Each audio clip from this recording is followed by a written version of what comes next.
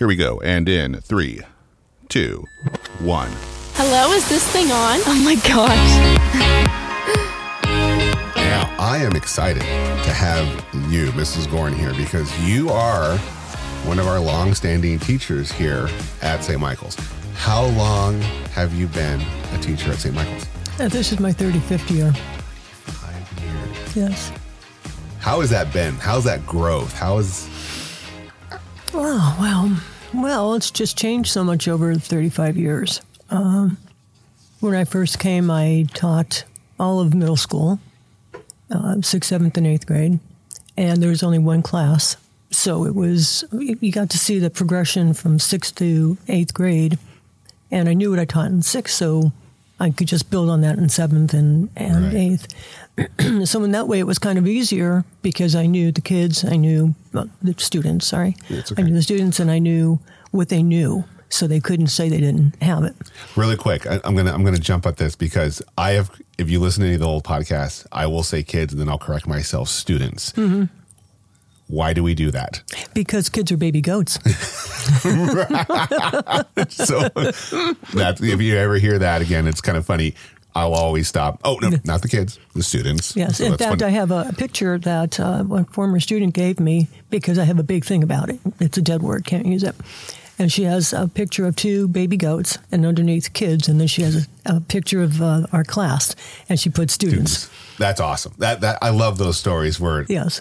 you definitely have made your mark with 35 classes. Mm-hmm. 35 years. And 35 years. Well, yeah. I mean, your potential, 6th grade or when you started when they were 6th grade. So how old is the 6th grader?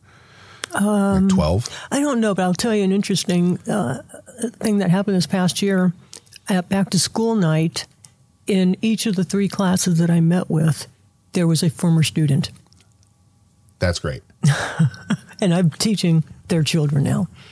So that was kind of interesting. How did that conversation go? Were they just like, okay, I know what I'm in for? Well, it was kind of like, well, you know what I'm going to be doing, and we know what you're like, and we know what you expect, and yeah, they were they seemed to be excited to have me. I don't know how they feel about it now.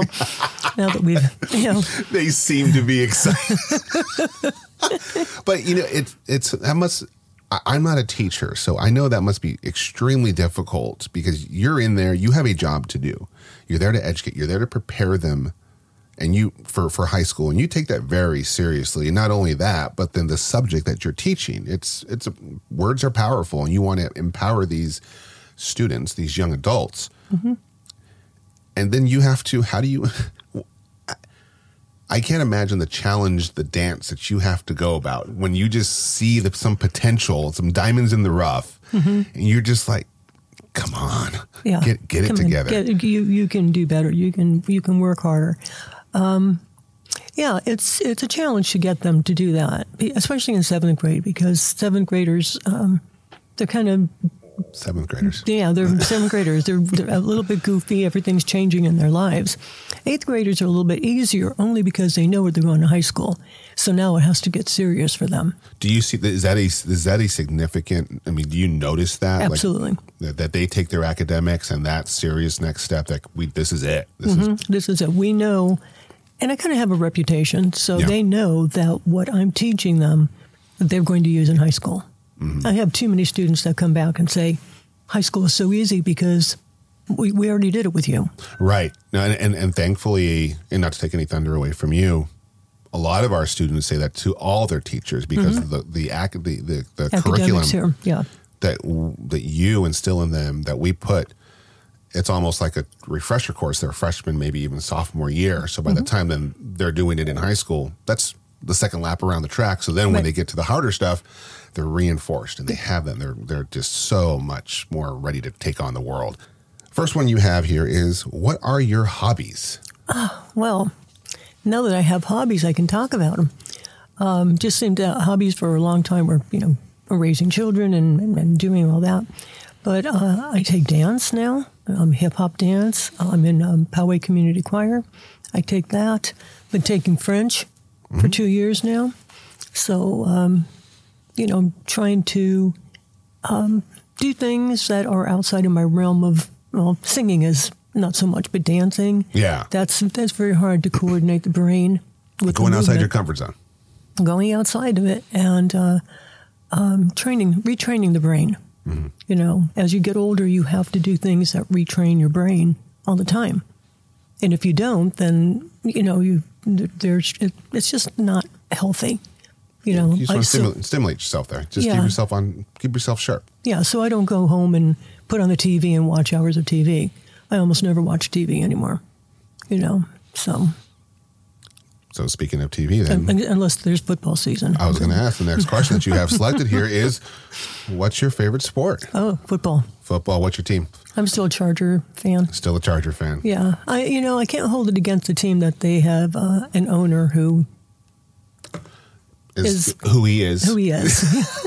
So I still am a Charger fan too. And I was a Charger fan even before I moved out here. You know, I grew up in northeastern Pennsylvania. I love the Steelers. I'm a big Steeler fan. But I always liked the Chargers. I loved Dan Fouts. I thought he was so fantastic. Loved to watch them play. Loved Lynn Swan. Not Lynn Swan. Well, he was your Steeler. He was my Steeler. Yeah. And they actually worked with the Steelers during that time period, worked with the Pittsburgh Ballet. I don't know if anyone knows that, but they were very heavily involved with the Pittsburgh Ballet and training with them. And that's why they were able to jump up so high to get these passes. I know a lot of athletes, they do dance, they do yoga, ballet specifically, plies, to strengthen the ankles. To get and to get that lift. The explosive and that core strength, that is all central around dance. Yeah. So, I'm not surprised at all. So then moving on then, did you have a dream before you became a teacher? I actually got to live my dream before I became a teacher. I always wanted to work in theater. I loved working in theater, got involved with it in middle school and in high school. And I have my degree, the college I went to didn't have a degree in theater. So I had to be English major and then a theater minor. And got my master's in theater, was a graduate assistant in technical theater. And then I worked several summers in summer stock, and then moved up to Albany and worked in a children's theater, which was very fascinating because they didn't have children acting. They were professional actors. But we did shows for children, you know, little children all the way up through high school. And Peter Foy, I think I've told you this before, who did the original Flying for Mary Martin for Peter Pan, came every to our December show and did the flying for the shows. So working with him and working with his staff, and I actually had a friend, he was an intern with us, who went on to become Peter's kind of protege because he was so smart in the technical world. So I got to do that for 4 years, and then when I moved to Las Vegas, I also worked working rock shows, loading in rock shows, which is very heavy, hard work.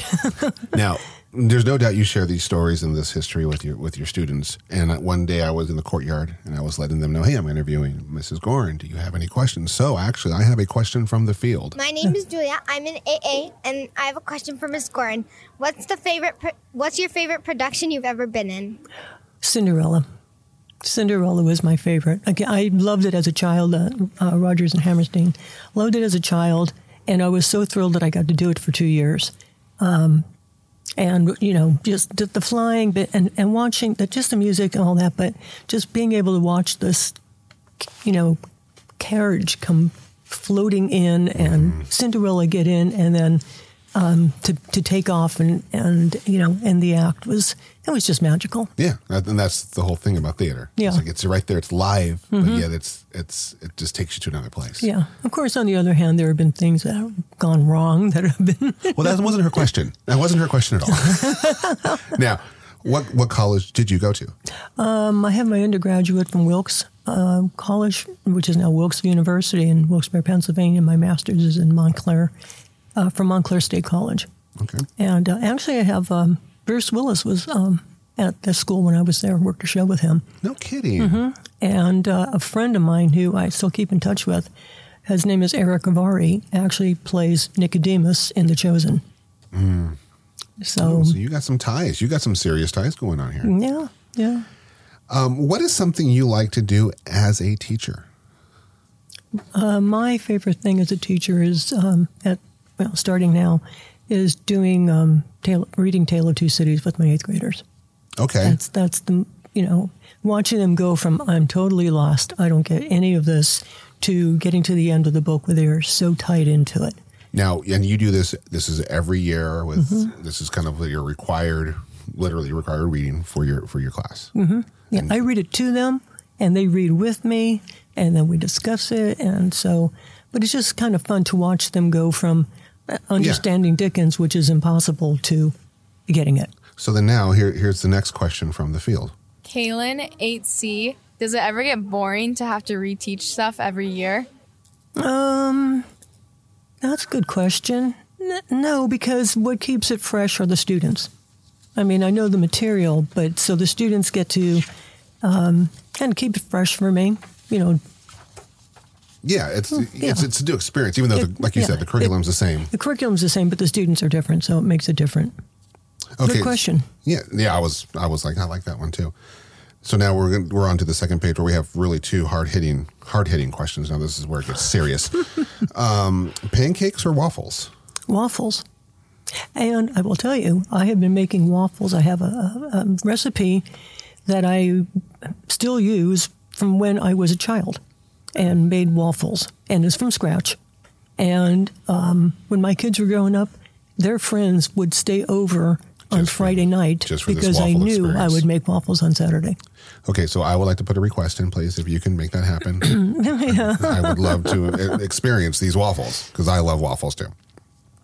Now, the last question from the 6th graders. Who is the GOAT of basketball? Well, let me tell you about the term GOAT, which is greatest of all time. And there can be no one. And the reason there can't be anyone is because time hasn't ended. So when they talk about Tom Brady being the GOAT or whoever is the GOAT, to say that he will never be surpassed in time, it's kind of a ridiculous statement. Time hasn't ended. I'm kind of with you on that. I see what you're saying. Yeah. He's the greatest of this time. Or today or this week. Or this week or, now, greatest so far. And this is just me going on an editorial now, is to say, I feel sometimes they build these up, this dialogue up, only because now we can bring him back down when the news cycle gets boring. Brady's great this week. Now, not so much. LeBron, It's like, let it be. They're all great. They're all great. Tom Brady is great. Kobe Bryant, unfortunately, left us too early. Oh, yeah. But such a wonderful person. So what they do on the field, what they do on the court or whatever, that's great. But what do they do as a person to bring that work ethic? That work ethic and to share it. I know Kobe Bryant was very involved with teaching children. Mm-hmm. And, a loss for all of us, a loss for the children. So when they do that, like Phillip Rivers, I'm done with football here. I want to teach high school. Yeah. I want to take what I know and share it and my work ethic and my faith. And that's what, what you do in the field is one thing, what you do off. That really is the standard of what makes you a great athlete. And I'm not sure I've had the pleasure of listening to Phillip talk at men's retreats, and something that he's shared, and it kind of blew my mind when I heard this. He was like, my dream is to become a high school coach. His dad was a high school coach. Yeah. So he's like, I just happened to be playing professional football between my ultimate, and it's so refreshing to hear, here's this individual in the NFL, but yet to him, that's not his story. Right. He wants to go to help the kids. That wasn't his goal. Yeah, and so much focus is on the prize being the NFL or the professional league of your choice. Right. These individuals, these men, these examples want to impact the next generation. So we got those done. I want to go really quick. Then I have one more or a few more. This was another question in the field. Luke, 8B, does 7C really want to make you want to rip your eyes out? No, that's your job, Luke. I was a little hesitant to play that one for you, but then the minute that you heard his voice and you started laughing, so I clearly you have, and it's funny because you have a very interesting, you have a reputation being hard teacher. And I want to say that reputation is really spread by those who don't have you. Because for the students who have you, you're fair. You push, you expect. And for the outsiders, oh, she's hard, she's mean. No, you just have those expectations and you expect these students to achieve. So then here we go. Here's one more. Hi, my name is Emma, 8C. I have a question for Miss Guarin. Has she ever had a favorite class in all the years of 8th grade teaching? Oh, boy. Yeah, well, that's a hard one because I've had so many classes. But I'll give you a little funny story. And this was back when I only had one class. I had, and we still talk about it when I see these kids. Well, now they're not, now they're men in their 40s. But it was April 1st, and I just had forgotten the date. And I had two students that, we were kind of, at the end of class and talking, and all of a sudden they started getting angry with each other. And one of them threw a punch and hit the kid in the face, and blood is coming out of his mouth. And I, of course, first thought is, well, there goes my teaching career. I'm going to be sued and, I'm on the news and, all of that. And I started like, oh my gosh, are you okay? All frantic and stressed out and everything. And all of a sudden they started laughing. They looked at me and went, April Fool. Oh my God. They had like a blood capsule and everything? Yep, they had a blood capsule and everything. And I started chasing those kids. They ran real fast and real far to get away from me. I thought you were going to do that. Because there was going to be some real blood coming out there. Oh, my gosh. Well, that's awesome that they would do that to you. Yeah. Well, and then, so when they say, you're hard, you mean whatever, the kids that are in my class know that that's out there. Right. But what's in my room is not that way at all. Exactly. And last question, I promise. Should pineapples be on pizza? No, not at all. No, get that stuff off of there. No pineapple on pizza. Just because they both begin with P. Come on. The alliteration. That's why. Yeah. That's what it started. Well, Mrs. Guarin, I appreciate your time. I know you have to go back to class. Thank you. This has been greatly insightful for you, and I wish you well. We love having you here. How many more years do you have in you? Oh, I don't know. It's year by year, day by day, minute by minute. Well, then until that day, we enjoy having you here. Thank you so much. Oh, thank you, Michael.